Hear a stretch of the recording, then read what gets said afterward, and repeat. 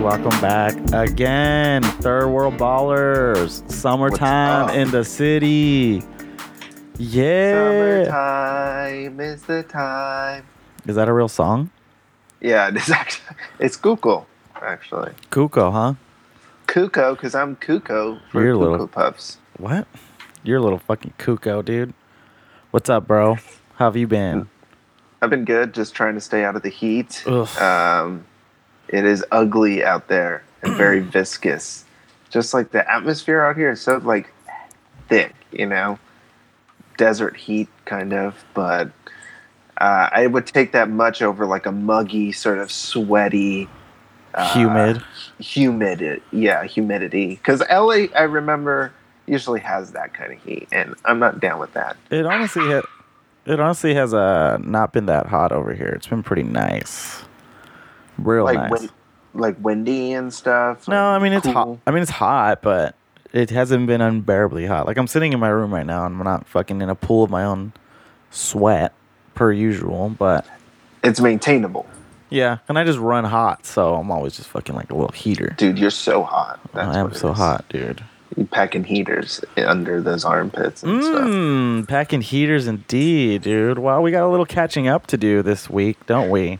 Yes, we've been talking so much about it in the DMs. First, let me go ahead and divert this topic episode and let the listeners know about a wonderful place down here in Southern California. I don't think a lot of people have actually heard of it.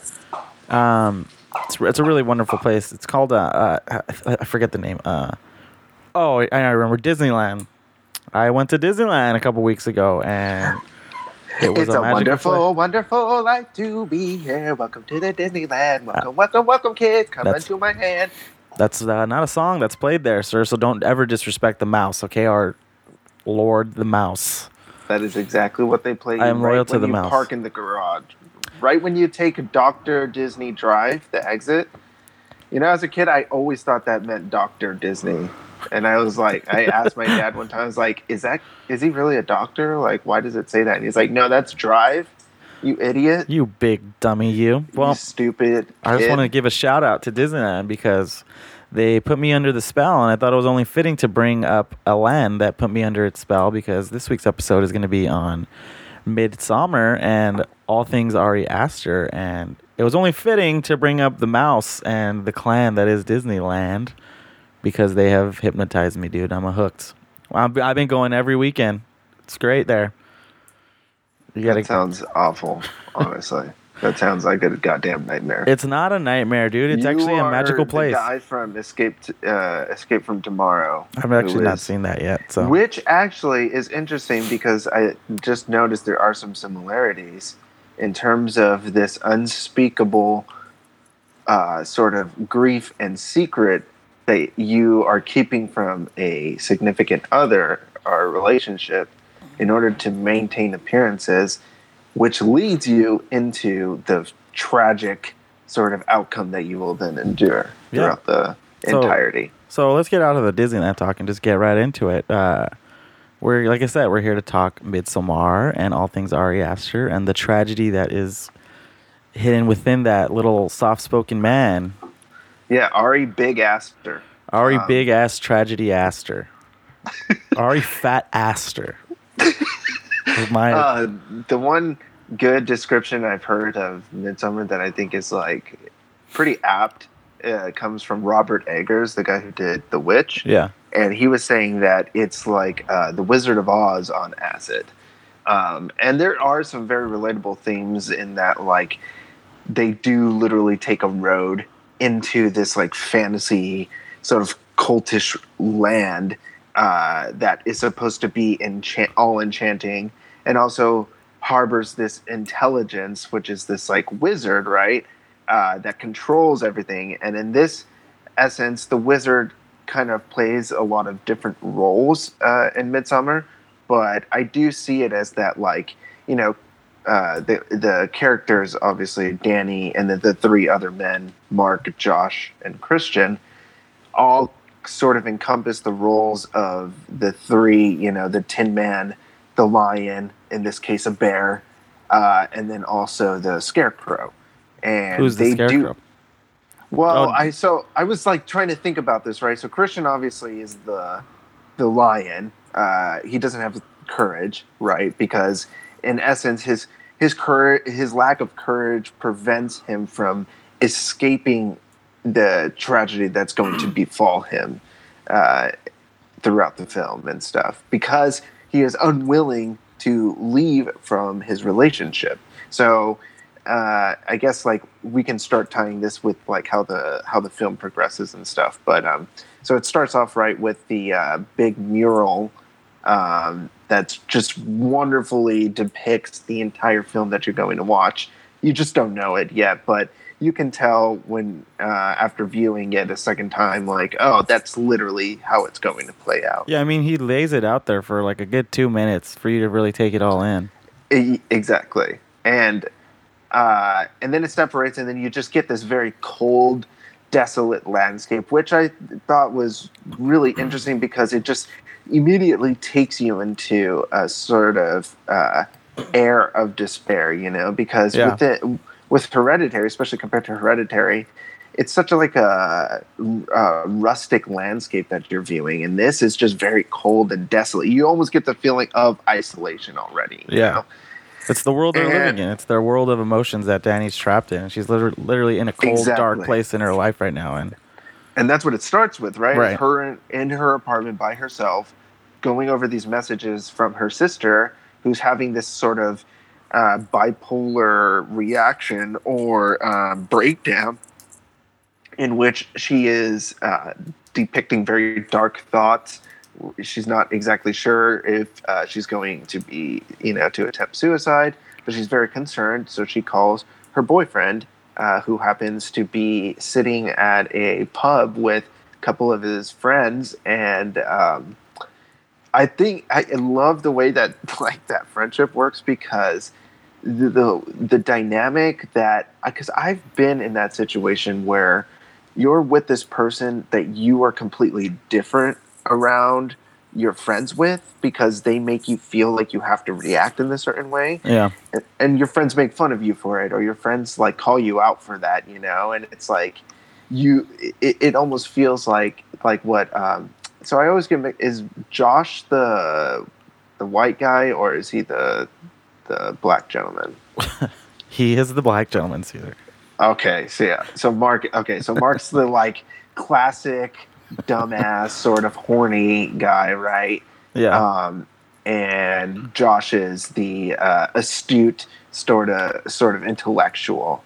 And I think maybe that's why. So Josh is definitely the Tin Man, because he kind of lacks the heart to empathize with any of the situation, because Go ahead. Finish your thought. Oh, I was just going to say he's the Tin Man because he can't empathize really with what happens in the situation that unfolds, and then also Mark is more of the Scarecrow because he lacks a brain, and he definitely depicts this very comic sort of character that's just worries about one thing only, and that is getting some.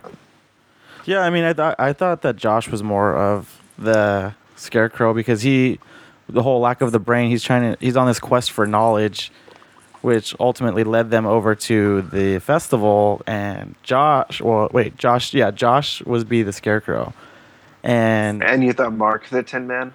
Yeah, because he lacks a heart, so therefore he's just this like horny young dude who doesn't really think with any compassion, and it's just kind of like to the point of no compassion. He literally pisses on the graves and the memorial site of the lost relatives of the festival. Hogard, I think, is the name of it. They're definitely interchangeable. Yeah. I think that they're all interchangeable between one another. So. Exactly. But, I mean, there is like a really sort of, I think, identifiable layer that you can view with each of them that carries those aspects from Wizard of Oz, right? And then... then the Swedish guy's what, Toto? I think the Swedish guy is the wizard, kind of. Or he could be Gwendola, the witch of the West or the East, whichever one. True, he could be either. I don't know. I feel like he's more elusive. I think it's what was her name? I think he's more so the witch, not the witch, but the good witch rather, because she kind of leads Danny. He leads Danny into the journey That is and true. kind of That is coerces true. her into going to the land of Okay. Oz, Hogard in this example. Yes, yes. So Okay, that makes more sense then. yeah, I think he's definitely more so that archetype Okay, of character. so we'll go in with this that then. So we meet these characters, the Yeah. male, you know, counterparts, and basically Danny is calling him.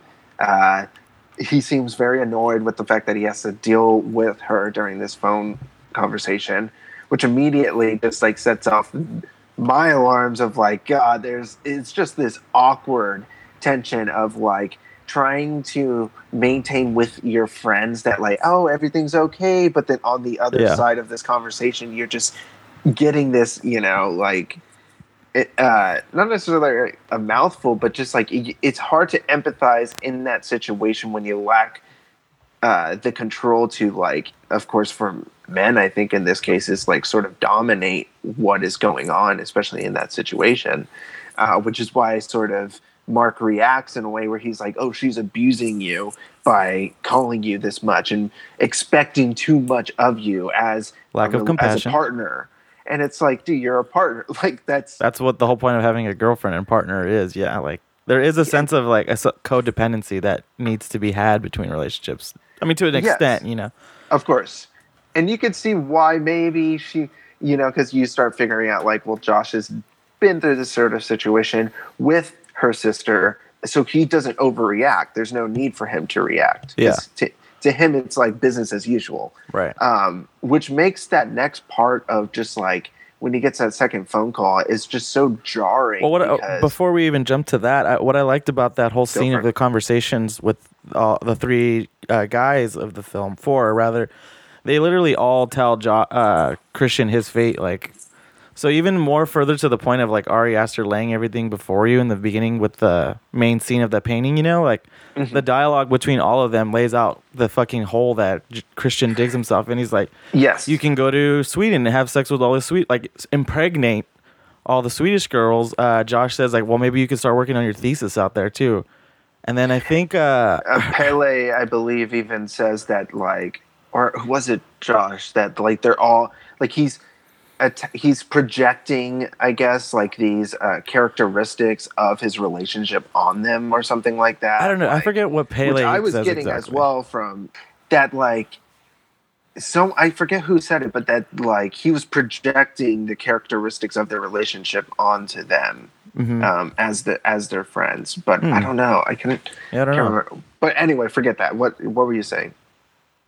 Yeah, I just really liked that dialogue that they all had and kind of showed Christian his fate even before it took place, and he's just so caught up in his own bullshit that he just ignores exactly what they're telling or doesn't even really identify what he tells them as it begins to happen over. He's just kind of like dumbfounded in this like whimsical world that they're stuck in, and shit's just befalling them that they're all just kind of ignoring and kind of just playing just dumb and not really realizing shit's fucking hitting the fan. But that's later in the film. But totally. But no, I mean that is set. It definitely sets up the tone for them. What's to come, because especially because they tell him to break up with her. So it's like you expect maybe that to take place because he seems like that's what he wants to do. Yeah. And it's just I love Ari Aster. He's just such a big fan of like letting you know the whole movie before it even takes place, and just like painting these characters who just refuse to see the signs of the trauma that they're getting led into. Like with Hereditary, for example, and we were talking about the whole Heracles example, and when we first saw the film in Hereditary, we thought Peter was the Heracles character ignoring the signs, but then we kind of discussed it a little more, and Annie's her name, right? The main character? Yeah, she's actually that archetype because she's, like I said, like the main example. She literally wears Paimon's fucking symbol around her neck and doesn't realize her mom is the one that's causing this tragedy to befall her family. And even further back with the strange truth about the Johnsons, I mean, the dad like walks in on his son masturbating, and for the listeners who don't know, the strange truth about the Johnsons is Ari Aster's Something strange about the Johnsons. Yeah, is that what it's called? Yes. Yeah. Anyways, yeah. If you just look up the truth about the Johnsons, that'll be the first thing that pops up. And yeah, even the dad in that film, like when he walks in on his son masturbating, he doesn't. I don't want to spoil it, but he doesn't see what his son was actually masturbating to, or even kind of like went further than that, and then that ultimately leads to tragedy in that film too. So I just really admire just Ari Aster's technical form of screenwriting. You know, it's pretty amazing. I mean, there are so going back to Midsummer. That's what I mean. Again, like everything hinges on this sort of traumatic episode that either allows for people to share in the grief, like it is in Hereditary and sort of the short film Strange Thing About the Johnsons. But what's interesting about Midsummer is that the grief is very isolated to a singular person, and thus she projects that grief onto people rather than them share in it and try and like console each other or heal in a way.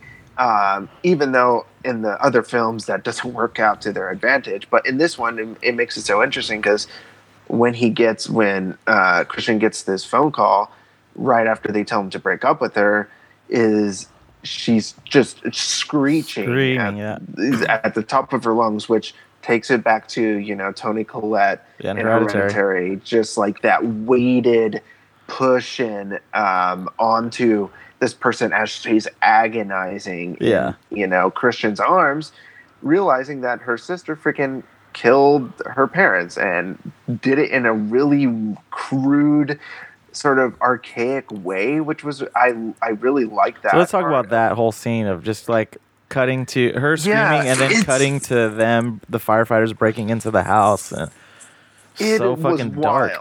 Because I wasn't expecting, like, you see the carburetor, or you see the car, and I was like, okay, so obviously, it's the whole gassing of oneself.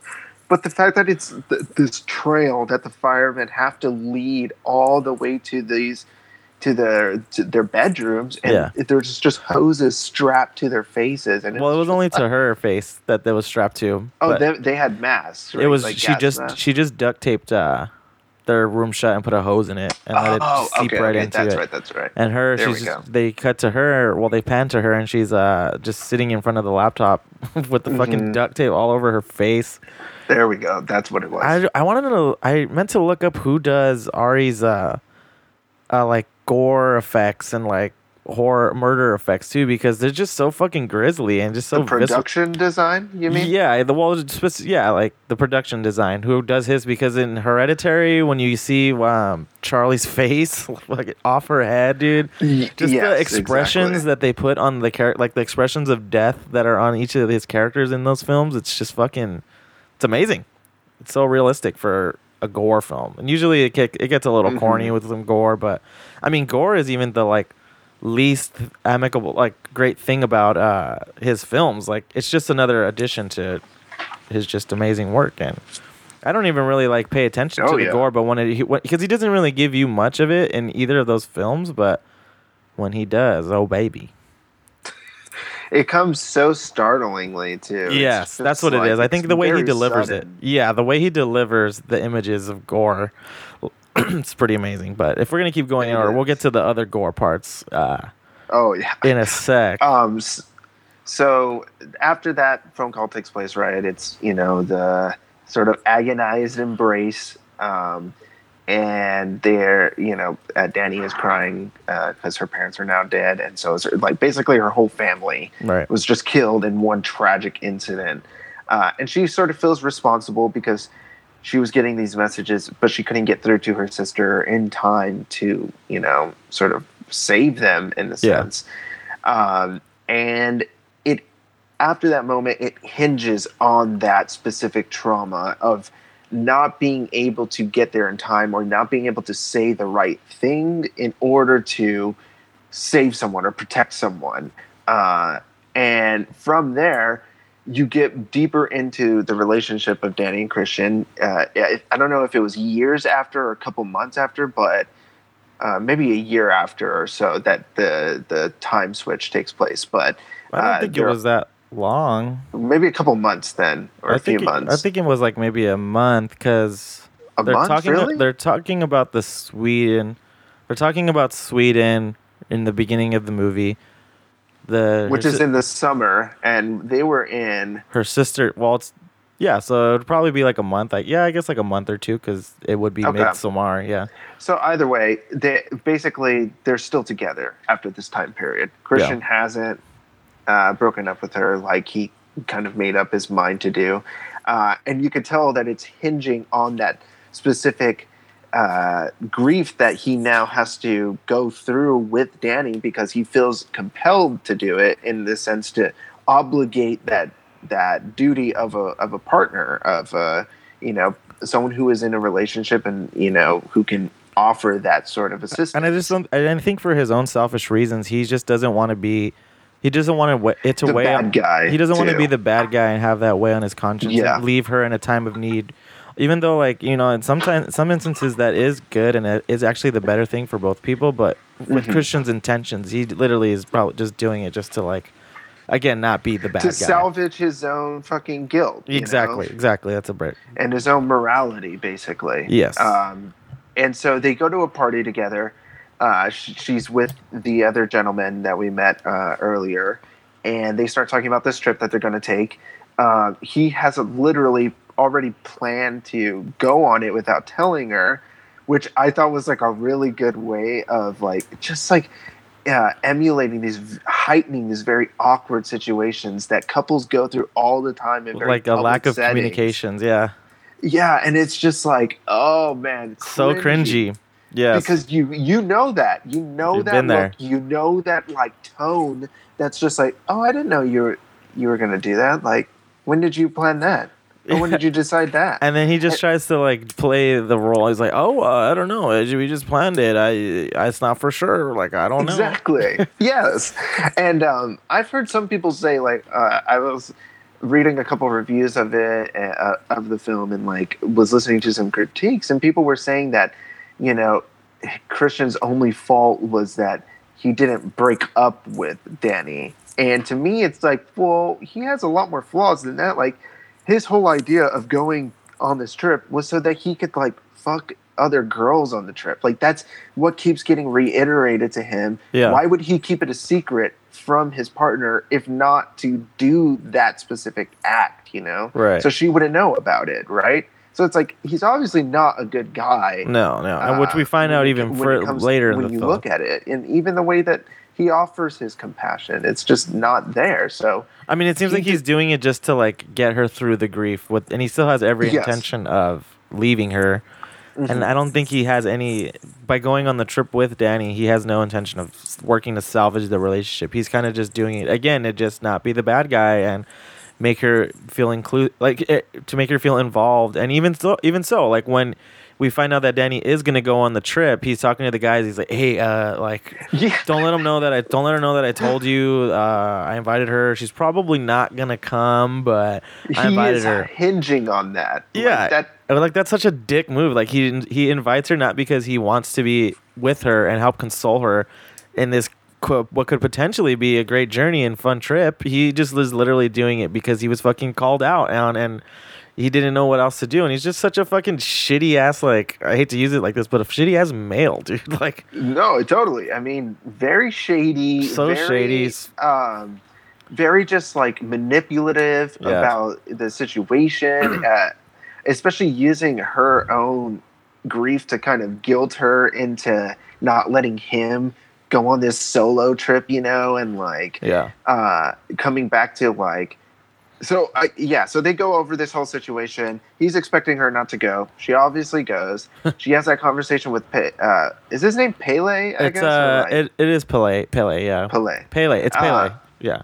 And he kind of convinces her to come to go on this trip because it could do her some good. He even offers some hints that he knows kind of what she's going through in terms of her grief with her parents' tragic death. And I love that sequence change of her just, going off to the bathroom to go cry. Cutting to her on the plane, yeah. And then it just cuts to that plane. Yeah, it's such a good... And she's still grieving in the plane, too. It's like, oh, man, because that this is just like a continuous thing. Yes, exactly. I mean, your whole family gets murdered. Dude, like, how would you fucking feel? Like, that's not something you just forget, Especially when you're and just going on a what's- vacation, and especially being on a plane, dude. You're stuck with your own thoughts, and you're stuck with this asshole who yeah. doesn't give a fuck about you, really. And it's just like offering no true form of consolement is just kind of just a human piece of flesh, and is just here to Yes. like guide you through. I don't know. It's fucking his own He's bullshit. dragging her while she's dragging this like chain Yes. and ball of her own Right, trauma, you know. right. And it's like that's a lot of weight to be carrying Yeah. for both of you, you know. Yeah. So they get there and they immediately drive off to their destination, Hogard. Hogard, right? Yeah, it's Hogard. Yeah. Hogard, and then I guess we should definitely mention that like the reference to the climax shot of the Yeah. Shout out to Upside Gaspar. down. Yeah. and not only that, but also with so once they arrive to the sort of beginnings of the compound, they take mushrooms, Mhm. and that is sort of the first instance of what we are expecting to be like a drug-inducing sort of film, Mhm. which I always love when they introduce those aspects, because it really changes like what could happen. I mean, it makes like it their makes own inhibitions. it gives people the freedom of like dream sequences to happen in reality, you know, because it's also you're in this Yes. dreamlike state, but you very much are experiencing these things, whether they're in your own head or not. Like you're sharing a lucid experience with other people who are seeing their own form of fucking psychedelics in the sky. Uh-huh. So it's just a fun thing to do when it's done right, and I think that Ari Aster did an excellent You got job. it down, But just fucking perfectly. just like I the thought. subtleties, like when they first take the shrooms and they're sitting on the grass and like Pele telling like just chill, breathe, like look at the trees. Like I can remember so many times being on shrooms and like Oh, looking at trees and I'm like, is that the wind blowing or is that me fucking like tripping balls right now? Like looking at this tree in the air. like and everything's breathing. Everything and is literally breathing. Like pulsating. that's like the best description for being on a psychedelic. Like it's shit breathes. Like it literally Yes. is really breathing. Like walls are breathing, the air is breathing. And even the way it's shot, like Yeah. it's kind of shot very low, and the people on the hill, like the characters are scattered, kind of. And Uh-huh. I get like that shot was perfect because in my head I'm just immediately thinking of all the times that I've done it on like a grassy knoll like that, Yeah. and we're just like in our own little zones and our patches Yeah. of grass, trying to maintain our composures and Trying to stuff. get Wow. centered. And then I love how You know, they like as shitty of a character Mark was, I did find him to be pretty hilarious in the film. And when Of course. they're all sitting and that other guy comes walk by, he's like, oh goddamn, like another person. Mhm. Like, dude, I've been in I hate having to interact with other people outside of your own I burst psychedelic out group. laughing. Yeah, because it's so relatable. so I've been true. there. Yeah, like, ugh, what the fuck? Like, here they come. Like, don't talk to me, please. Do not talk to me. And it's cool because, like, I was reading about the influences of the film, and Ari Aster, he said he'd never done psychedelics in his entire life, so he like looked to Gaspar to find inspiration and kind of how to shoot it. And I think, like, I mean, I just would love to take drugs with Gaspar. It must be a really fun. Oh yeah, You must just know. shoot a film with him. I would love. That would to be do. tight too, yeah. But just to hang out with the guy and like take some shrooms Oh, or yeah, some yeah. acid or something, and just like see where his fucking mind goes. Like I'll just sit and listen to him. Just tell Totally, me a no, story, yeah. dog, or something. But he No. got it down. Like he just didn't do like so many times, and people try and do a psychedelic trip on film, and it just goes over the top, and it's too much. Yes. Your experiences when you're on psychedelics is very subtle, and the subtleties of life are exemplified even further. Like when Exactly. when she starts kind of having a little bit of a panic, Danny runs off and she's walking, and you can hear the laughter in the distance, and you're just like, like everything. You're so also self-centered when you're on drugs too, because you're very self-conscious. So like, as she walks, they start laughing, and they all just like look in her direction, and of course, Yeah, like she arrives with that group Yeah, to and they're- try and compose herself. And it's like and they look at her not to make fun of her, but to be like, No, oh hi, it's just- hello, like yeah, exactly. And she's like, and just walks off. And they're like, they were laughing at me. And it's you really do feel like that. You feel like all eyes are on you when you're on a psychedelic. But not only that, I just knew coming to when they were about to take the drugs, which again reveals another great moment in that sort of like awkward tension within the relationship with fucking Danny and Christian kind of going off to the side, and he's like, I won't do it if you're not going to do it. Yeah. Like, and then that little awkwardness of just like, that is just so good because again, she should definitely not be taking this, Right. you know, like in her situation, that is the last thing you want to be doing because it can really get you in a hole. Brings out the trauma that you're trying to run away from. You can get into these very nightmarish situations Easily. and he is definitely pushing, almost manipulating that kind of idea of like, well, you know, I want to do it, but I won't do it if you won't, you know, like kind of pressuring her. Yeah, and then meanwhile, his friends in the back are like, what? Like, no, dude, like, come on. Like, what the fuck? Like, we've definitely been there. Unless you want to wait for us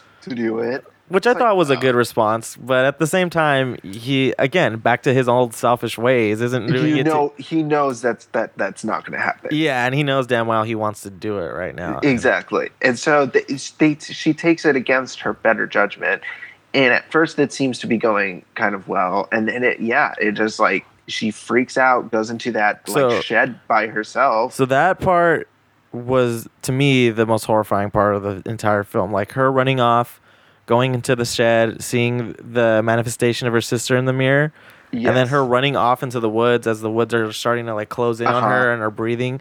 And then just that one scene, dude, like when they cut to her family sitting on the couch in the dark with just a TV light on them. And then like her sister like subtly like looks at the camera very sinisterly, like ugh. Like the first time I remember seeing that, I was like, fuck. Like, no, that's definitely like a chilling. So chilling because it doesn't even. It just implies so much. Yeah. The lighting, the atmosphere of like the light is coming from the TV. You know, they're the shrouded in darkness of the light, and everything is dark, and she's just staring at you with this blood curdling stare that's just implies so much sinister activity is going on with that scene. And it's like there's this idea that this guy talks about that I've been reading. His name is Shanti Collins. He wrote his dissertation on this idea of the monumental horror image. Mm-hmm. So when you think of the monumental horror image, every horror movie has this, and you could probably pinpoint it with a singular shot that is just so overwhelming, as it's the shot that it's like this essence that should not be, and yet it exists, and it exemplifies all that is evil and sinister within the thematic elements of the film itself. Right. And I think that shot is the monumental horror image of the film, because it is just, it implies everything about the film and nothing, and it just encapsulates all evil, and tension and despair for what's to come, and it's just perfectly rendered, I think. And especially too because that's sort of Danny's perspective on how her sister treated it too, because she was just bipolar, right? Like she wasn't a sinister person, she just had a mental instability. So like to her, what she's doing is right. It's a form of escaping. She felt that her parents needed to escape with her, but in Danny's eyes, she killed her whole family for no reason, just ignored Danny too. So like that subtle look of sinister, of just being sinister sinister implications in her sister's face while Danny is stripping is just, again, so telling, and just the very pinnacle point of Danny's horrors throughout that entire film. Same with like Hereditary. I think the monumental horror image in that would be like the first, when she sees her mother in that corner and just that ghostly apparition of her. That I 100% agree, because to me that's the scariest part in all of Hereditary too. Exactly. He does it, and he doesn't make her Annie's mom in Hereditary look more deformed or anything. It's just a subtle figure of her with like barely identifiable features of her, and her mom. Annie just looks so goddamn petrified, and that sets up the whole film, because Danny is ultimately just haunted. Annie is just ultimately haunted by her mother's past and just the path that her mother led for her family. She is literally like linked to that. So like that's another thing that we were talking about, right? In terms of like symbolically being linked or chained to this trauma, to this grief, whereas in Midsummer it's symbolically displayed by the hoses that are literally linked to their To the entire mouths family. and stuff. Interesting, yeah. Especially with the sister, because Right. like it's directly inserted into her mouth. But so she takes the shrooms. Passes Chaos out. ensues. The monumental horror image is displayed, which is such a great shot. Yep. And then after that, she wakes up the next day, having slept it off. Because of where they are, it's still daylight, which is really, I thought, like a really cool aspect to include in this, which is just like eternal sunlight, not being able to kind of hide from anyone, you know? Not being able to hide Always any of your in view. emotions. Exactly. And so then they get to the actual, from there they get to the actual compound, right? Or Yeah, she wakes up. They're all also looking at her with kind of detest, and they're like, "You fucking passed out." Like, no compassion really, because Mark, you see Yeah. Mark in the shot just like, shrugging like this bitch, but at the same time, he's the reason that she was pressured even to doing the drugs. And exactly. again, back to him being the Tin Man with no heart. He just has no compassion. So yeah, they cuts to that, and then they head over to the actual festival and compound where the rest of the film takes place. We get it introduced to all the people. The music playing is very Zelda Ocarina of Time. Well, I thought because it's just like that. Okay. Yeah. It's just a very welcoming environment, at least for Danny, it seems like, because she walks in there with a full smile on her face, as they all do, but everyone is more kind of like bewildered about where they're at right now, and they're like, of course. Yeah. And it looks weird because everybody's so uniformly happy and dressed Very as Jonestown. well.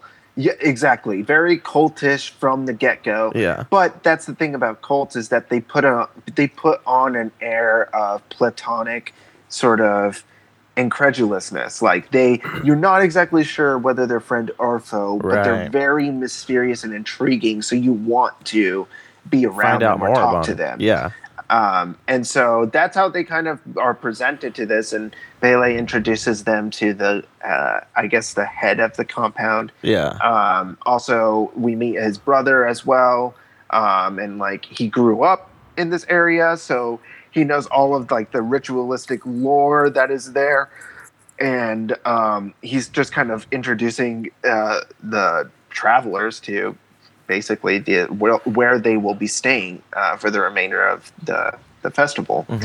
And we do get a chance to see that like really creepy like childlike mural that basically displays what's going to happen in Christian's fate. Yeah. So in terms of impregnating like getting some under the random woman. spell of a woman there who has been fit to make love finally, because that cult group, whatever, they dictate when people are allowed to have their first sexual experiences, and Yes, exactly. yeah, and it's funny because because they're with two other travelers, because I guess as a rite of passage for the festival, people who are from that tribe of people have to bring in newcomers, is what it seems Newcomers, like. that's right. Yeah, because Pele brings them, and then his brother brings those two British people. Yes. And then he's giving them a tour, and then we see that, which I also really love the art, and then it's so like childish, but also like Very eerie. Hieronymus Bosch too. Yeah, Like, yeah. That Garden of Earthly Delights, kind of like Mm-hmm. just very hellish, sort of looking like demonic children almost. But you also know, he has a pleasant air to it. yes, exactly, because it's all very colorful and playful too. Very you know, playful, yeah. It's and after the introduction, they go to the quarters where they'll be staying, and that like a barn looking place, which is also really painted beautifully. I thought, Yeah. just like all of that was Mhm. really great to see. The set design itself was like, damn, Amazing. That was amazing. Yeah, it's surprising that he got all this done within Like a month that or something. time. Yeah, and, Because I I was listening, he made that, as soon as Hereditary was done, he started working on, he was already kind of working on Midsommar, like as Hereditary was wrapping up. So like as soon as Hereditary premiered, he took off and started filming Midsommar, which is crazy for Wow, him, because that is like wild. that's so much fucking work to do in like a span of a year or Totally. two. That takes a lot out of you, but I mean, you could kind of see why. Like I mean, I like, think it's a more lugubriously paced film because it's not like everything is so perfectly shot. Like you want to taste all of it, but it yeah. also does. The pace is so much slower. I thought like there are You kind think of so? like a lot of dead air. I think just like parts where I I just could have. I don't know. Just I think some of the something dancing, about it some of could the have been dancing quicker. sequences and some of the like dinner sequences were a little bit longer than they needed to be. Yes, exactly. So I can see what you mean about the deader, but I felt that ultimately the pacing between the two Hereditary and Midsommar they're pretty much the same. I felt like there's a Yeah. lot of dead air in Hereditary too, but everything kind of builds. You're building to something, right? In Hereditary, as Of you are in course. Midsommar.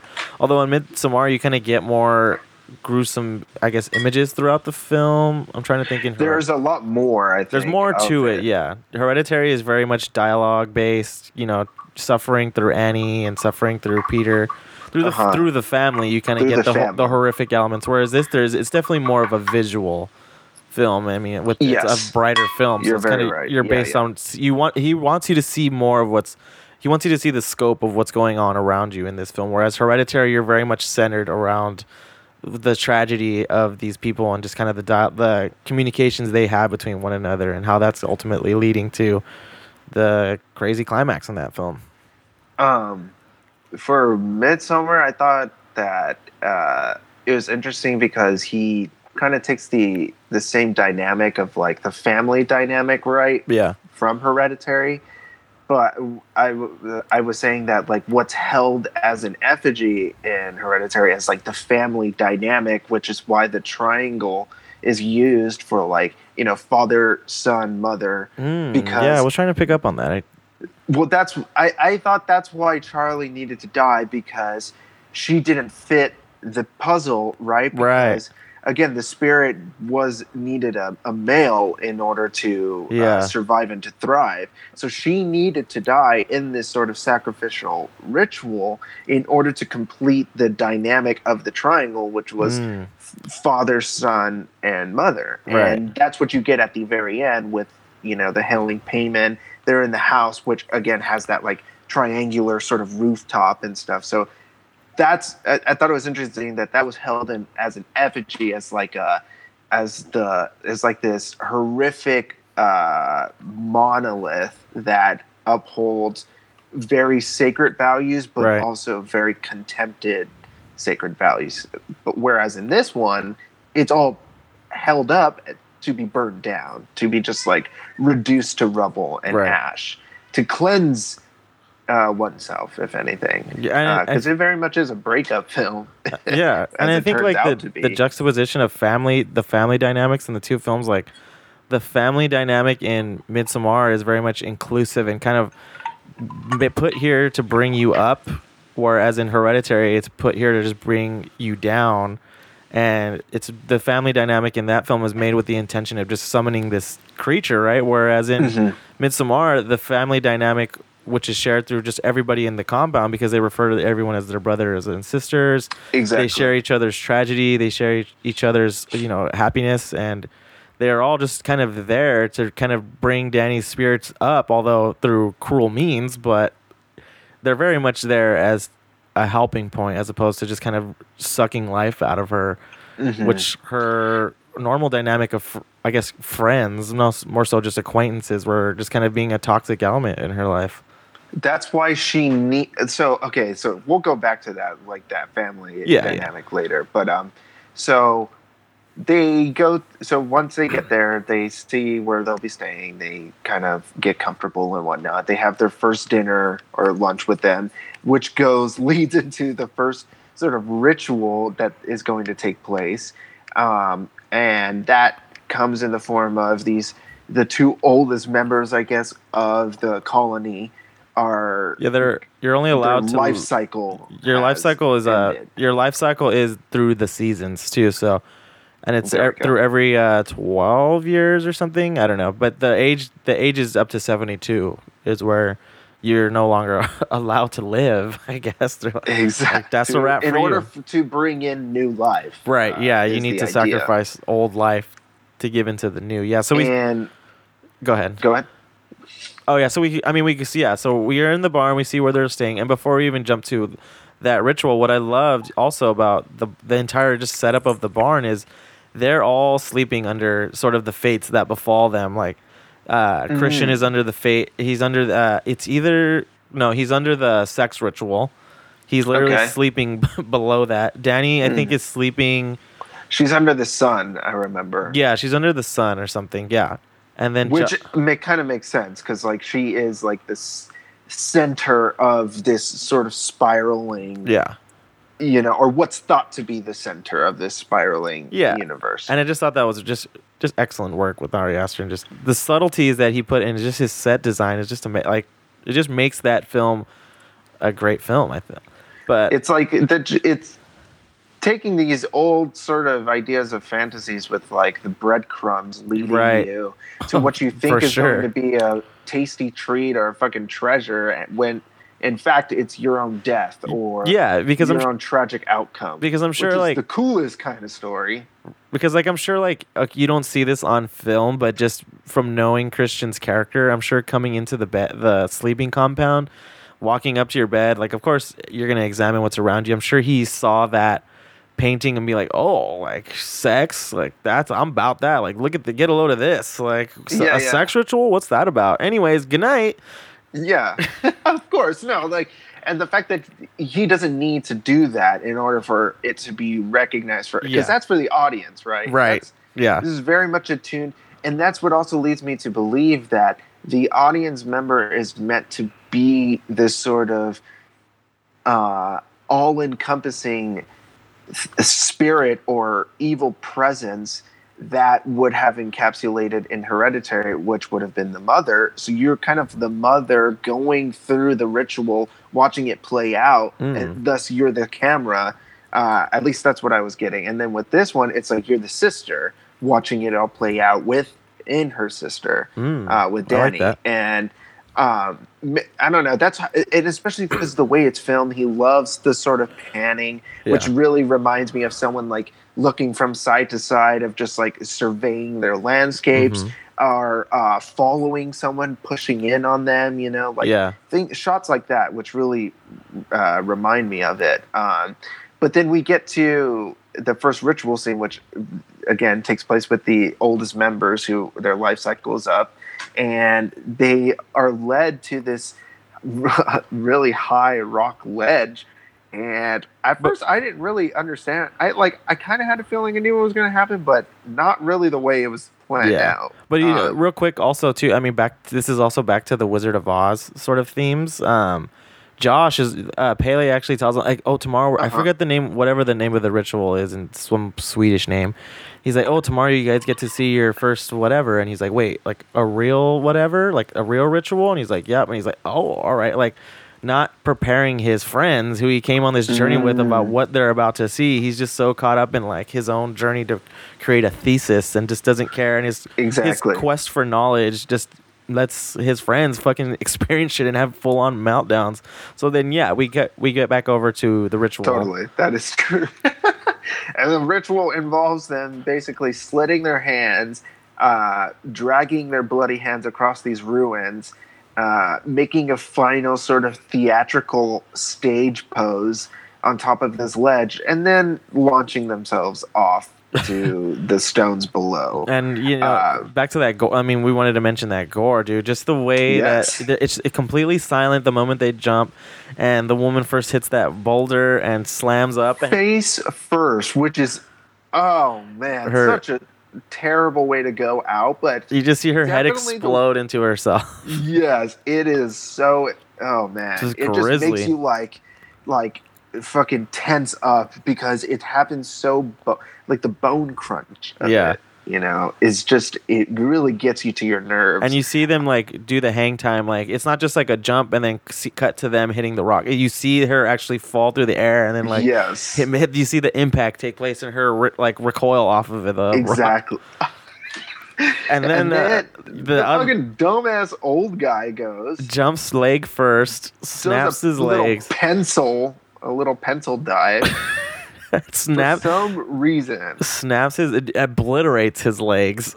and it's just literally, he's just on the floor suffering, screaming. So then everybody else begins to scream because a part of what's in their culture is they share tragedies with one another. They share experiences. Yes. They share emotions. So he's fucking screaming on the ground, and Danny and Josh, all of them, they're all just watching in awe, and they just bring a comically like huge mallet to like put him out of his misery. That guy is presented in the beginning of the slow march to it, and you're like, I wonder what this guy's position is. You know, like what is his function in this sort of tribe? And he's the face smasher. He's the face smasher for people who don't conveniently die from jumping off a rock ledge.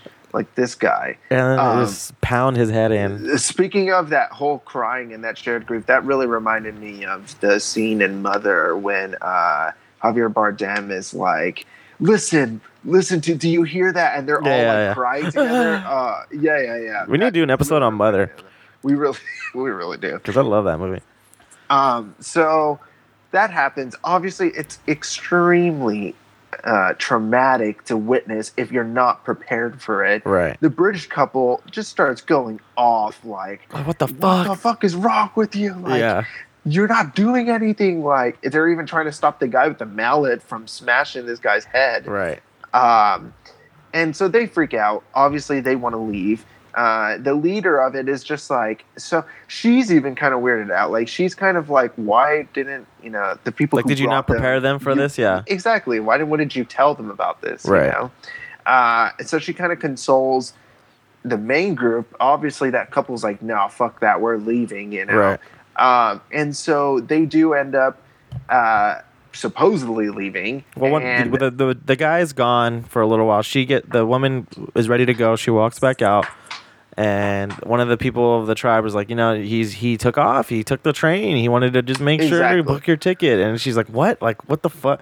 So, and that's like a classic horror trope, like people telling the character, like, oh, they're gone. They went to go get something. Yes. They'll be back. Like, just sit here or come with me and we'll figure it out. Like, classic horror element. Totally. Because you're just so trusting. You put all your faith into this. And especially in a foreign country, you're like, okay, I don't know what else to do, so I'm going to just let you lead me to whatever happens. And if you try and... my fate. And even so, like, if you try and fight it, you're in a world that you don't know, and it's completely...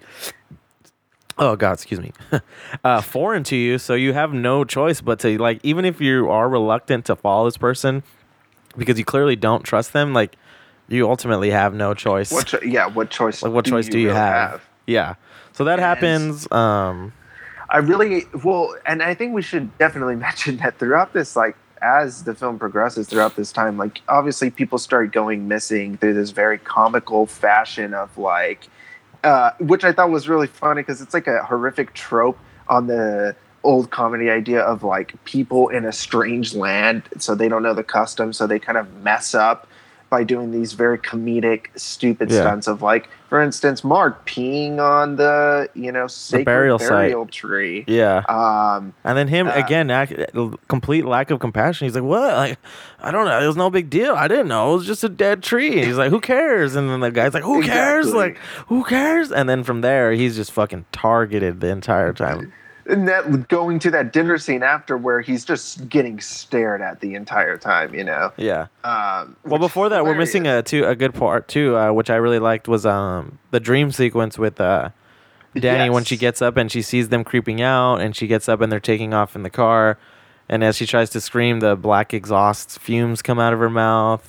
And that was a really good one. You cut to more scenes of the house and, like, her sister, like, creepily walking throughout the house, and, like, her family sleeping. And then you cut to the ritual with the two elderly people dead at the foot of the mountain, and with her sister there too. And then an also subtle thing that he does is, like, he barely, like, opens her eyes, to, like, look back at Danny as she's dead, like, they're dead. Ugh. The sister is a very haunting character in that film, even though you barely see her. Exactly, but that's her the main thing. Presence alone. Exactly, because that is the film. That is it's centered on that. Yes, on her presence, And I think another thing we need to mention is the incessant crying that is in the barn from the baby, right? Like constantly throughout, it always going on in the night, and it's so weird because it's like you want to just like shut it up, and it also just like shut that baby up. Symbolic of Danny's own grief and just like not being able to stop. She can't quit. And she routinely throughout the film will go off to cry on her own, and just like can't compose herself in a way that's just structured, or she's literally melting before your eyes, you know, in a puddle of tears, which is like a form of metamorphosis in itself, you know, like going through grief. Yes, you are hardened through your tears, and then once your tears have diminished, you kind of come out feeling a lot better, or like she's blooming like a flower. Yeah, which is why she's the May Queen. She becomes the May Queen. You know, like and I love the way they dress her in that outfit at the end with like the full flowers gown. Like, so beautiful. But yeah, she is literally being. She's literally excoriating herself in front of everybody in full view, which is like the most haunting way to do it, and vulnerable, only to become this new person so she can join her new family in a sense, which is this cultish region, right? And so throughout the film, we find, so after, what's his name? Mark pees on the tree. You know, the guy has it out for him. After dinner, he disappears. So it's just Josh, Christian, and Danny left. And Josh on his quest for knowledge. Is exactly on a quest for knowledge. So he decides to try and see if he can read their holy book, kind of like their Bible, I guess, that was written by, you know, the tribe there. And the oracle. He gets passage through Pele, and he ends up reading it, which turns out to be like sort of gibberish. And like, I love that when he starts to find out how their traditions have been written down, and he's like, we get people who are untainted, or who are I forget the exact way he describes people, but basically people who are just like with a disability are the ones that are, which I thought was really weird to add, because there is absolutely nothing comes of that. Like, no, it's just an old character. It's just an old tradition that exactly, and it's like, why even mention, or why even have the form character if you don't utilize him in a way that really is pivotal to the story? It's almost like he was just there for shock value, which kind of made me feel weird, because it was just like, okay, dude. Well, I thought it was just also kind of telling of like how kind of flawed their traditions are, because Josh kind of realized, like, you're letting this guy write your book, like, where is the sense in these traditions? And like, even the whole sex ritual, like that deformed person is like what I mean, you don't see him jacking off, but he's clearly aroused when he's watching Christian have sex with the girl that puts the spell under him too. And it's just like Josh kind of starts realizing, like, this is fucking a bogus ass, like, what are you guys doing over here? I mean, he was created out of incest, which doesn't, but again, a lot of that element of that character I just thought didn't hold enough weight to the story really in general. So exactly. They could have done without him, and just had the head of the compound been the guy who wrote it, and it's just like, oh, I take shrooms and I draw pictures. And that would have worked too, right? I think he kind of just threw that guy in for shock value. Yeah, and it was weird because it's just like, damn, that's honestly would have been a better solution of just having a guy who's fucking out of his mind on psychedelics and hallucinogens. Yes. That he writes this gibberish nonsense. You can only live until you're 72, and we have to kill you. Like, okay, exactly, yeah. And so after he finds the book, you definitely get a sense that he wants a taste of more, because he asks if he can take pictures, which he's writing a thesis on the culture there. That's his whole, actually, I mean, we forgot to mention that, but that's the whole reason why they were going to go to Sweden, was because he was going to do his, you know, dissertation or thesis and then on this ritual culture, and everyone else was kind of tagging along for the trip. And then festival. In between, we kind of jumped over this too. Josh comes, or rather Christian comes to Josh, and he's like, hey, like, I gotta talk to you. Like, I'm gonna do my thesis on this place. And he's like, what the fuck? Like you've never wanted to. You've never no mention of it. Another asshole move. Another asshole selfish move. Just like, hey, actually, I'm gonna steal everything you've been working on and the knowledge that you have and you've been talking to me about. I'm gonna ruin on that. And Josh just fucking goes off on him. And typical selfish Christian, he's just fucking like, he's like, well, I'm still gonna do it. Like, totally. like this is your friend through college that you're been sharing these experiences with, and he's extremely pissed off at you for stealing your idea, and Christian just lacks compassion for him and is just like, no, I'm good. I need to get my shit done. And that sets into motion this quest for knowledge, right? Which leads Josh to go on in the dead of night to take photos of their book. Very what's the word for it? Like, I guess like dangerous action, like partaking in a very dangerous move that potentially could get him in a lot of trouble, but he's willing to do it. Like he knows just to get back at Christian He's just trying to one up him at that point. Yeah, he's trying to get an advantage over him. At that point, he kind of loses his motivation to write a compelling thesis and something that is actually knowledgeable, and he's just kind of doing it to spite Christian and be one step ahead of him in all forms of research at that place. And so he goes into the dead of the night to their temple where the book is, starts reading it, starts taking some pictures, and in another very comical moment, you just see this figure come into the doorway, and because it's dark, you can't really tell who it is. Yeah, you can tell they're naked, and it's just like, what the fuck? He loves something about the naked form and like standing in the shadows. Because in Hereditary, when the whole climax takes place, everybody's naked and like they're all just standing in the shadows. Like you can see that they're naked, but it's also kind of like distorted a little bit too. Totally. He just loves doing that. And it's so creepily done. That's so creepily done. Like especially in Hereditary when Peter first sees one of the cult members, and it's the smiling guy from that smiles at Charlie at their grandmother's funeral, and he just has that like white grin, and he's just standing in the dark in the doorway. Yeah, it's just oh man, yeah, so unnerving. So fucking unnerving. But so Josh sees him, and he's just like, who the? And he recognizes that it's Mark. Mark, yeah. Like, Mark, what are you doing? Like, you're not supposed to be here. And as the guy gets closer, you start to realize something's off about his proportion on his body. Yeah. Like, it seems like his like scalp's like to the side. Yeah, and it's like, as he gets closer, you're just like, oh my god, like this guy's wearing the skin of this guy Mark, and then all of a sudden Josh just gets dropped. Just dropped. And then I thought from there was a kind of a lot of more of the dead air kind of scenes. Exactly. Yes. Yeah, it was definitely. Like the whole like Christian going into like the head of the compound, like sitting in that room. It was just a lot of it was drawn out, and I felt like it was just kind of filler. They talk about the book to lead up to the May Queen. Yeah, like even like the mention of the book being stolen, like that did nothing. Like they reference it never again. Like they didn't even. What was the point of accusing them or being suspicious? Like, is it to just like kind of make them think that Josh ran off on his own? But even then, it's like Christian. I get back to Christian. He's like, oh well, I disassociate from that guy. Like, I have no intention of being his friend. Like, I don't know what the fuck he's doing. I mean, so maybe it was just to highlight Christian's assholism even further, but.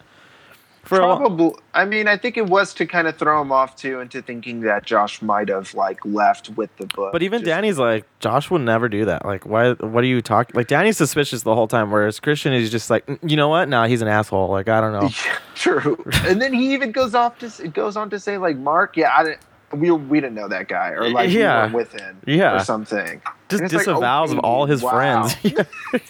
In a heartbeat. So then a lot of that time from then it's kind of filler. Then they kind of prepare for the May Queen dance, and their last day of festivities. Yeah, Josh is. I mean, Christian is under this kind of close to being under the full spell of the woman who's trying to seduce him through putting period blood in his drinks and pubes in his food. Pubic hair in his food. A tree root under his bed. Yeah, and then you get through there, and then so Danny, they go through they take more psychedelics, which I also loved when they crown Danny the May Queen, and just that one little flowers breathing here and there. Yeah, just undulating and just pulsate, vibrate. So perfect, like that.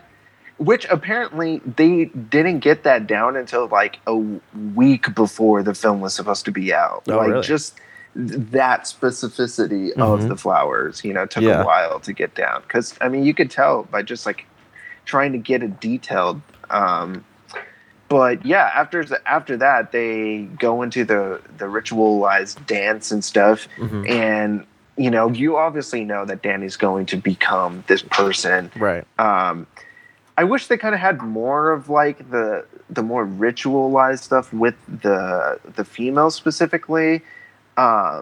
Especially as it pertained, like, to the dancing, like, more custom stuff that had to deal with, like, I don't know, like, the dancing was cool, but that seemed like the only. I get what you're saying. I get what you're saying, because I was looking up the artist who actually did all the artwork on the walls and stuff, and one of the art directors for the film was, like, breaking down some of them, and there's some of them that aren't seen in the film, and one of them is them, like, the women of the tribe or whatever go out to sea, like, naked, and they're holding torches, and they're, like, sort of dancing around this pillar, which is supposed to be a symbol for the sun or something. So I would have liked to see that kind of stuff too, like more rituals pertaining to, like, creating this May Queen figure. Exactly. And, like, I was watching the trailer too recently, and I noticed in the trailer there's a part where, like, there's floating. Like, I remember seeing in the trailer, and I watched it again. I think you're right, yeah. There's a floating feet, and I never saw that once. Like, I was honestly waiting for that part. Like, oh damn, there's going to be, like, some weird sort of magic. Yeah, there wasn't really any supernatural aspect in any of that. Not at all. Which I think is why it relied so much on the whole psychedelic aspect of that, because that in itself is a supernatural occurrence that happens on a concrete human level. Yes, and just manipulating reality, basically. And so she gets crowned. It's really cool because I think that's, like, the first time she's finally able to, like, really let go of herself, let go of all her inhibition and just kind of everything that's been holding her back in a sense. And she actually has, like, people who are welcoming of her and are actually trying to be inclusive of her emotions and want to be around. Sisterhood, right? Yeah, it's sisterhood. Like, there for her to try and, like, to engage with them, to grieve with them in a sense. Even though they don't know what happened, they're there for her to, like, have this sort of bond with. Yeah. And it really comes out because she like, obviously needed something of that nature. And after that, she becomes May Queen, and they give Christian the drugs as well. He has just come back from talking to, like, the matriarch of the compound, who has indicated that he will be deflowering one of the to which he has no objections to. He's just like, he's just kind of like, okay. But at the same time, he's still trying to cling on to Danny, and, like, they all line up. They all line up at the final feast, and I love that he's the only one that's in black too, symbolizing that he's the black one. Hashtag no racist, but the odd man out. Yeah, the dark one, like the one that they need to burn and cleanse, and exactly. He's just the whole time, like, he gets told that he has to deflower her, and then gets at the table and he's, like, constantly just peering back to Danny as for, like, acceptance, or just, I don't know what he's doing, but he can't let go of Danny, even though she's in this, like, form of triumph, and he still just wants to cling to her. And I would think even more so now because she's in a better place. He doesn't have the weight of her emotions anymore. And again, for his own selfish reasons, he's probably like, you know what, like, I can maybe make this work. Like, look at her now. Like, yes, exactly. I can get back over there. And then I love when, like, Danny's going to go do another ritual with the women, and she's like, can Christian come? He's like, nay. She's like, no, he's not going with them. Dude, okay, so one criticism I do have, which I did, someone wrote about it, which I thought was really interesting, was just, like, that whole sex scene I thought could have been done a little more with a little more, like, viscera, like, it was comedic. It was kind of sterile. Like, everything was shot too nicely for that scene for it to be the kind of thing that you were expecting of it, because it's like, I would expect, like, more dirt to be on them, and more, like, really. I mean, they're very bodily fluid. They were very much something. They were very much a clean cut kind of vanilla cult, if you think about it. Aside from the murder, like, but they're all barefoot. They're literally making love on the dirt, and they're naked. Like, I don't know. I just expected more. Like, even when the women get involved with the sex to get him going. It's so That part's ridiculous. so funny too, by the way. Yeah, I love that she's like orgasming to like a tune. Like they all start like singing to her. yeah. Ah. And that woman's like pushing him from behind. Yeah. Too. But I don't know. I just like felt like I wanted more from it. I feel just you. more, just like absurdity to it, even though it was absurd for Right. sure. And then it's great that Danny sees it through the little peephole, which a callback again to Strange Thing About the Johnsons. Yeah. With just like you're getting just this very narrow window of what's going on, but it tells you everything you need to know about that. I mean, you don't even person. see her vision. You just see her kind of the reflection in her eye, and you know exactly like what the fuck she's looking at.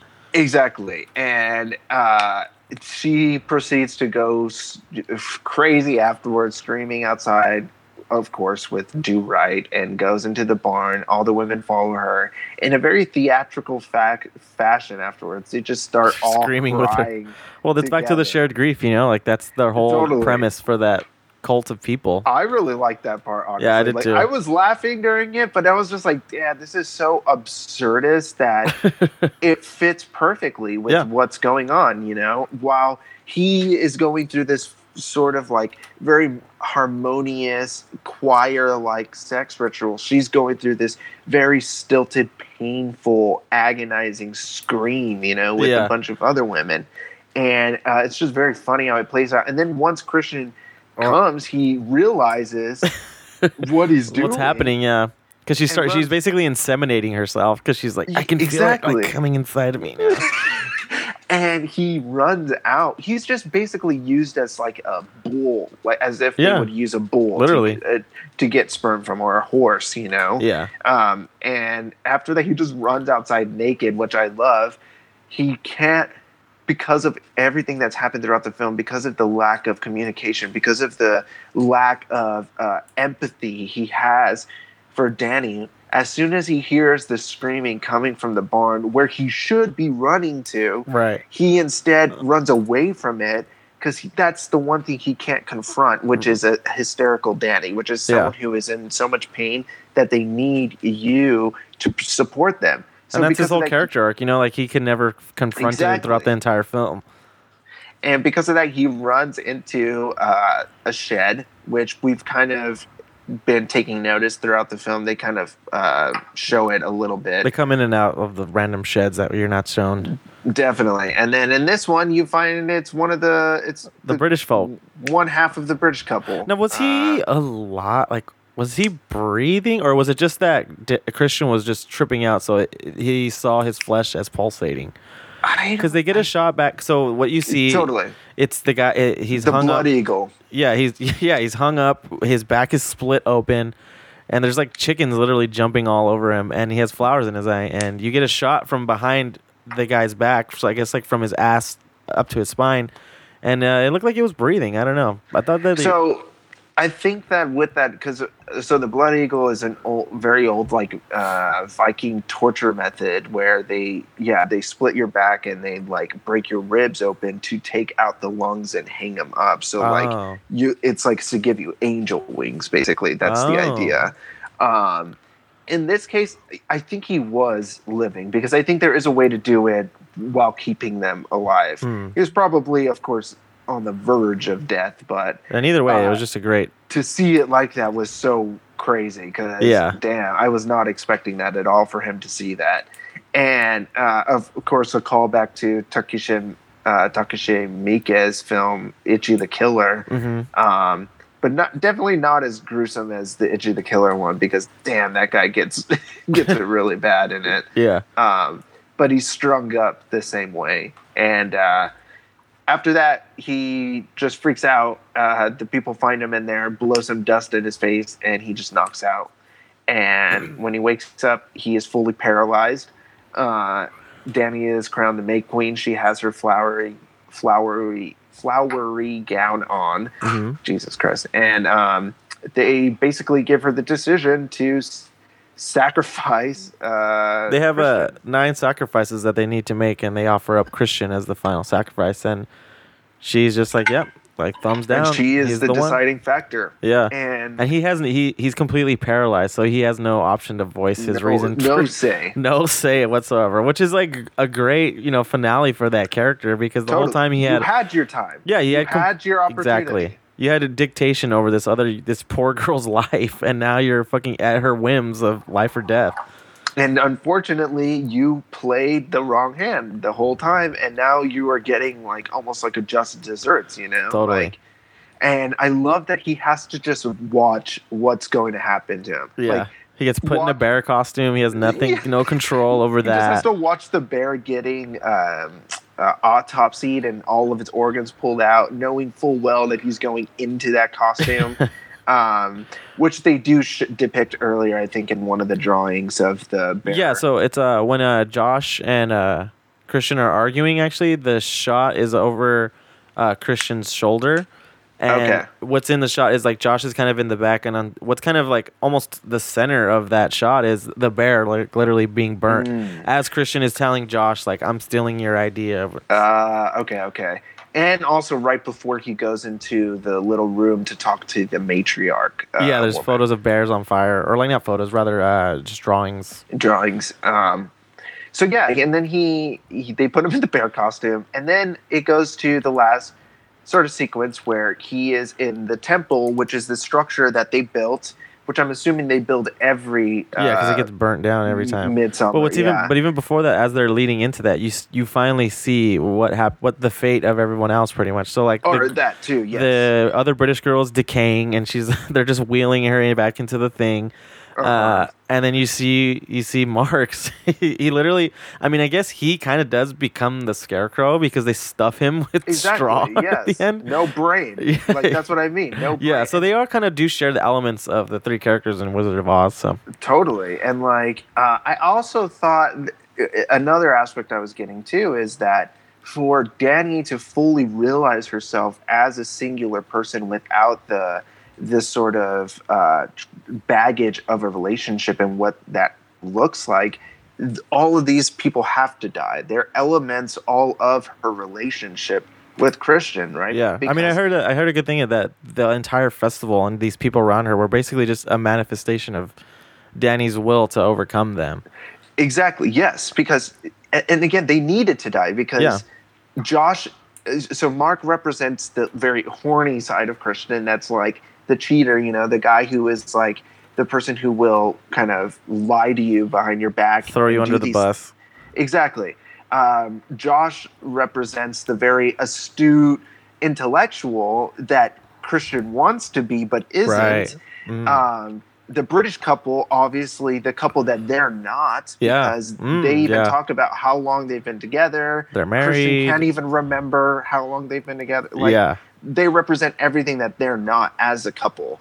And then Pele, of course, survives because he's the good guy. He's the good witch. Yeah, he's the ideal boyfriend that she would want in a man. Right. And Christian is just the last puzzle piece that fits into this, and thus all of them need to die together for her. He's the amalgamation of all three of those characters. Exactly. Yeah. For her to be just relieved from everything. And she had to burn the shoebox of memories. It's so beautiful how that happens. And I love, so in this final ritual scene, there's like from what is... Uh-huh. No, go ahead. Sorry. Just in the final ritual scene, kind of more to the comedic element of throughout the film, so they line up all the 9 sacrifices, and there's 2 that are actually natives to the village, and you can tell like one of them is like petrified, like he's almost regretful of like being one of the sacrifices, and the other one is just very blissful, sitting there. And you have this other priest come in, and he's giving them what would be, I guess, a hallucinogen of some kind. He's like, something of the yew tree or something. Yeah, the yucca tree or something like that. Yeah, and he gives them a little droplet in their mouth. He's like, so you can feel no pain or fear. And the guy's like, okay. And he's like, yeah, I'm gonna take my last ride blissfully. And then as the building is burning down, the fire just engulfs him, and he just immediately screams. Immediately. and then it The just cuts second away it touches his pant leg, it just like because they're crawls both up him. they're like staring at each other, as to comfort one another through death, and like the one who was so blissful about it just immediately screams. Exactly. It's like So that is fucking hilarious. terrifying. That is the last way you want to go out. Burning, It's dude? just burning and screaming. Well, Christian even too. Like, imagine being burnt but not being able to like flail anything. Anything. Exactly. Yeah, that's very terrifying too. Ugh. The smoke might have got him first, though. That's true. That is usually what happens. But yeah, and it's like I love that that's the end of it because she finally smiles at like that very last part. And it's like she burned the shoebox of her memories. I mean, that's like the best example, right? Like totally burning the shoebox, or just burning anything of memory, your collection of memories in this one thing you put them in. And she's finally relieved of this weight of people and emotions that have been upon her. And now she's inclusive of a family. She has she has people who genuinely love her. And exactly. Oh God, it's really a great climax. I mean, it is because you're waiting for that to happen. You're waiting for her to take. You want her to overcome.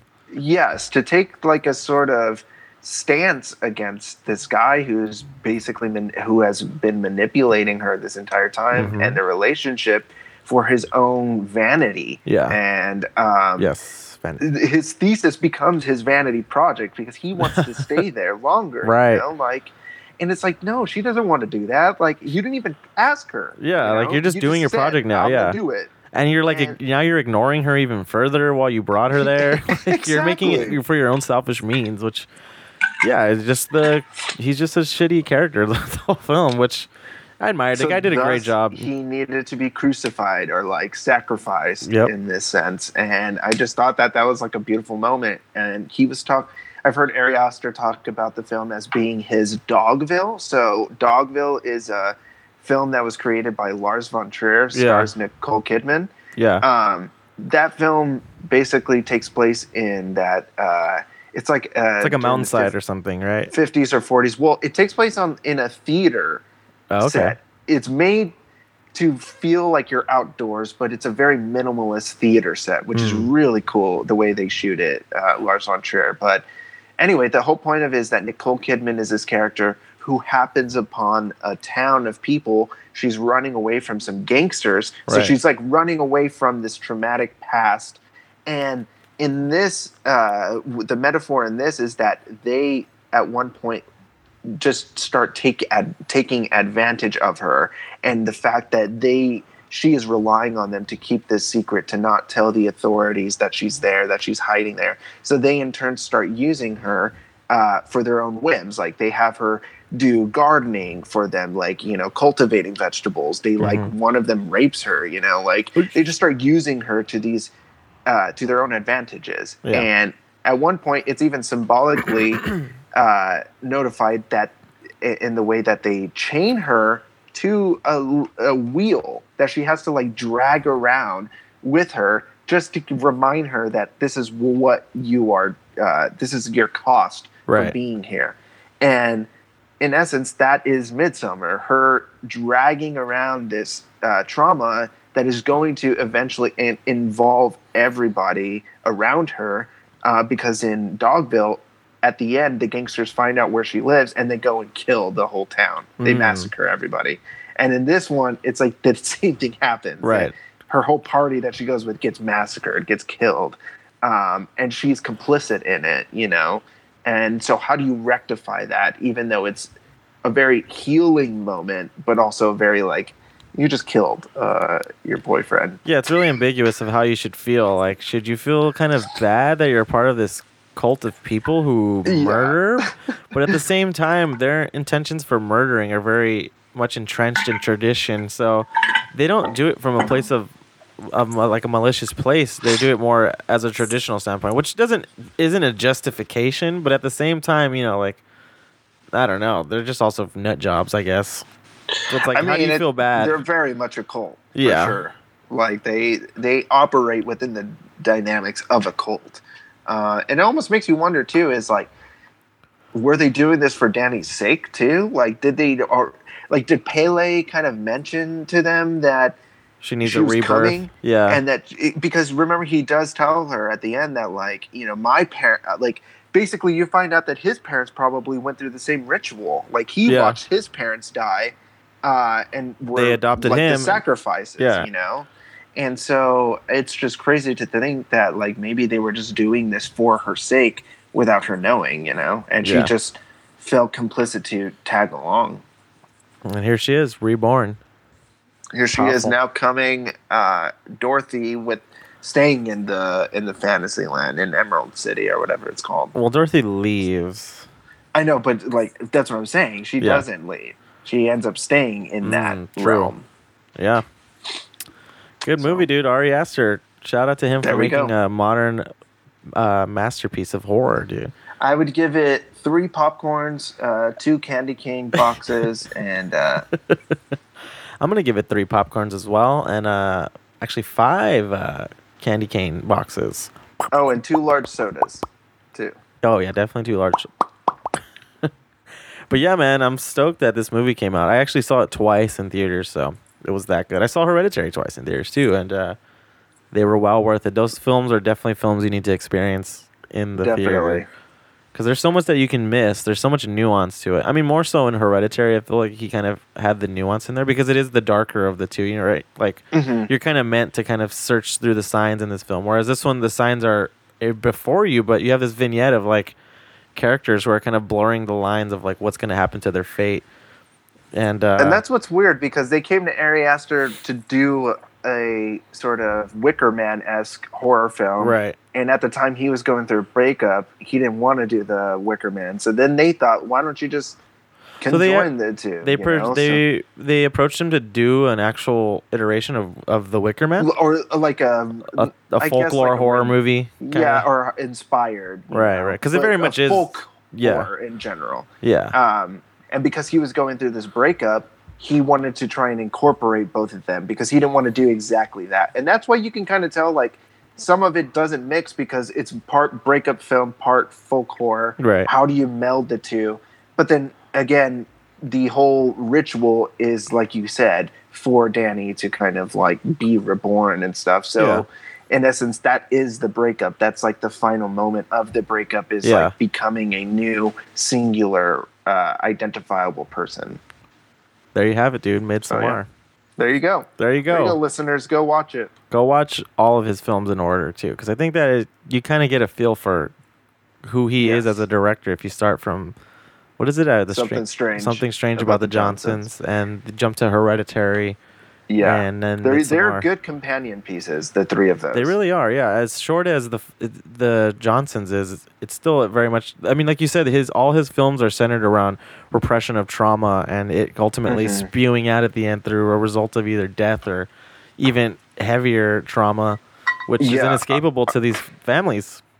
The unspeakable. The unspeakable becomes so horrific that you, in turn, manifested into reality. Like, I love that. Shout out to him, man. I hope he does more. I've heard he doesn't want to do horror anymore. I've heard he wants to work on plays. So we'll see where he goes. His next film he wants to do is like a comedy or something. I mean, that guy, be interesting. He's such a soft-spoken dude, but it's just he has a lot of darkness in him. I didn't realize, but when I was watching Strange Thing About the Johnsons again, his voice is the...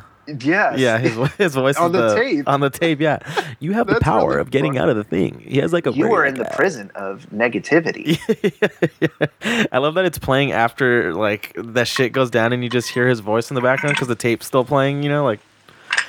that's a great film. For people who haven't seen it, I don't want to spoil any of that. Midsommar, whatever. It's been out for like a month now, so if you haven't seen Hereditary too. Hereditary's been out for... This one is like... It's so short, you don't want to spoil it, Yeah, I know. Because you get it right down from the beginning of what... Oh, yeah. It's so wild. Such a crazy concept. I wonder how he thought of that.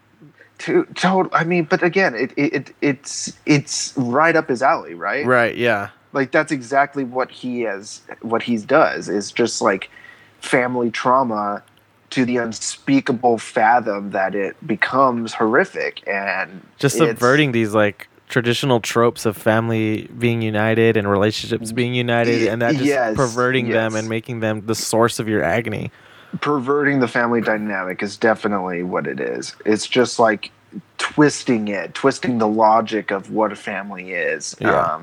And I love every part of that. Every part of it. I will say though, my favorite of the three is definitely Hereditary because I rewatched that and goddamn man, just the music in that film is just so, totally. You know what? So haunting and just like in your face. Damn, that's one thing I wanted to mention too, real quick. The music was very good for both. I don't know if it was done by the same composer. But yeah, I was wondering that too. I didn't look. They're very similar, and he even uses the very similar like horns that like da da da da da da da like it's like almost like steps or something. Yeah.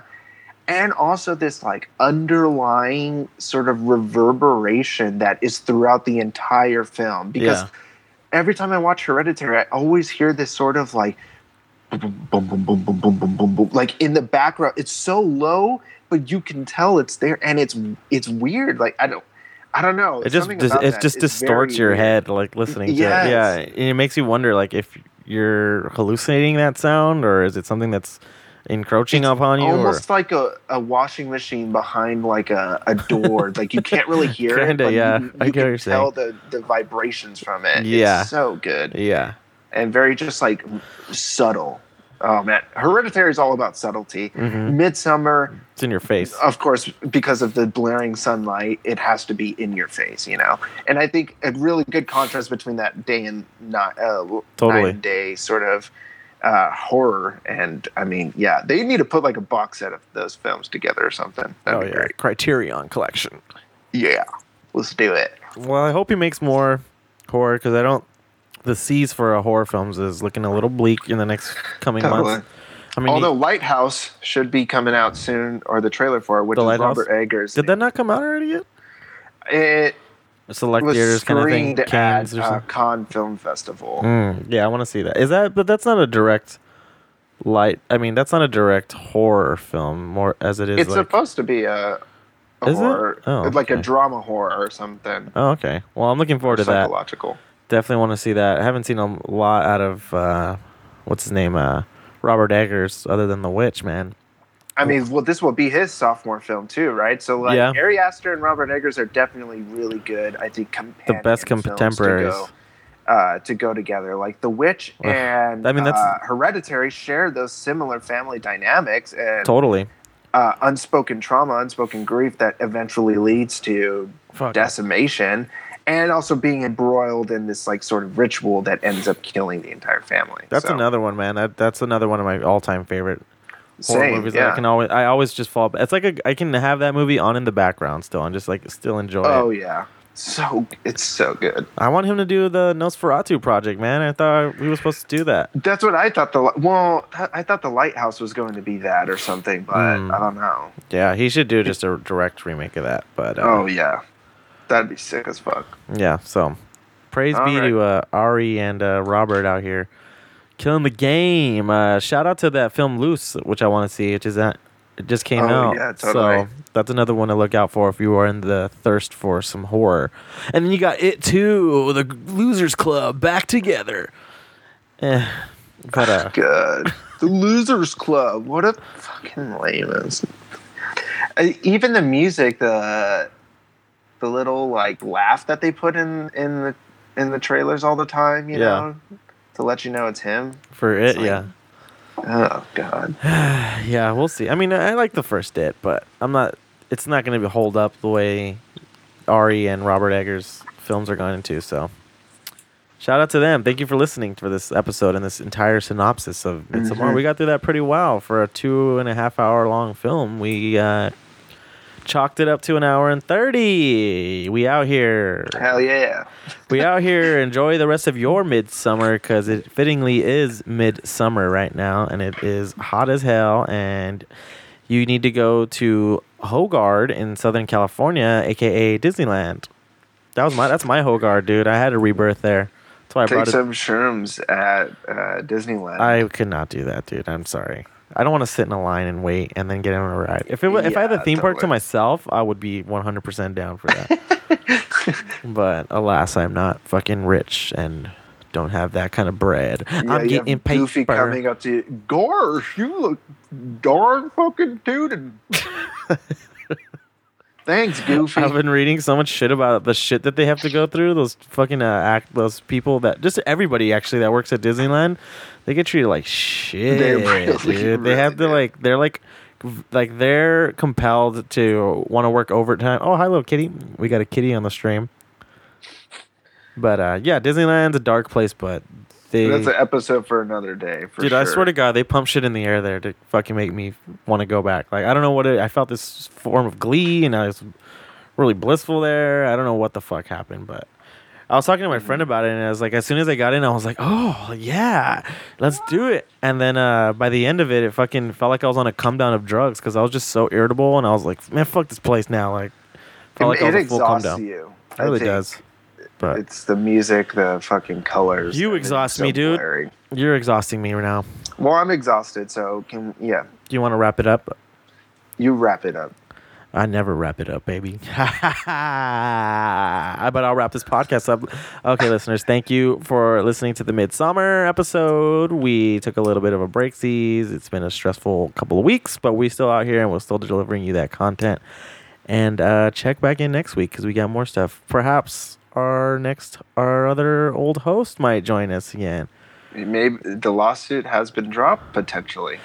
Yeah. We're in the final proceedings of it. It's messy, but we've kind of found a good resolve for all parties involved. So he's still a dick. He's still the Tfue of the crew. So shout out to him, not really, and shout out to you listeners for listening to us on a weekly basis, and everybody who enjoyed the last conspiracy episode. Got a lot of feedback on that. We'll have more of that in store and more episodes like this. So thank you for listening. Like and subscribe and share this shit with all your homies. And join a cult. I'm a demon. And I'm a demon. And I like the little kitty meows. It was wonderful. It is wonderful. So make Odin give a little send off. Midsummer is wonderful. Give a little kitty send off. Yeah. Do it again. Okay. Okay. Bye, listeners. That was adorable. Peace.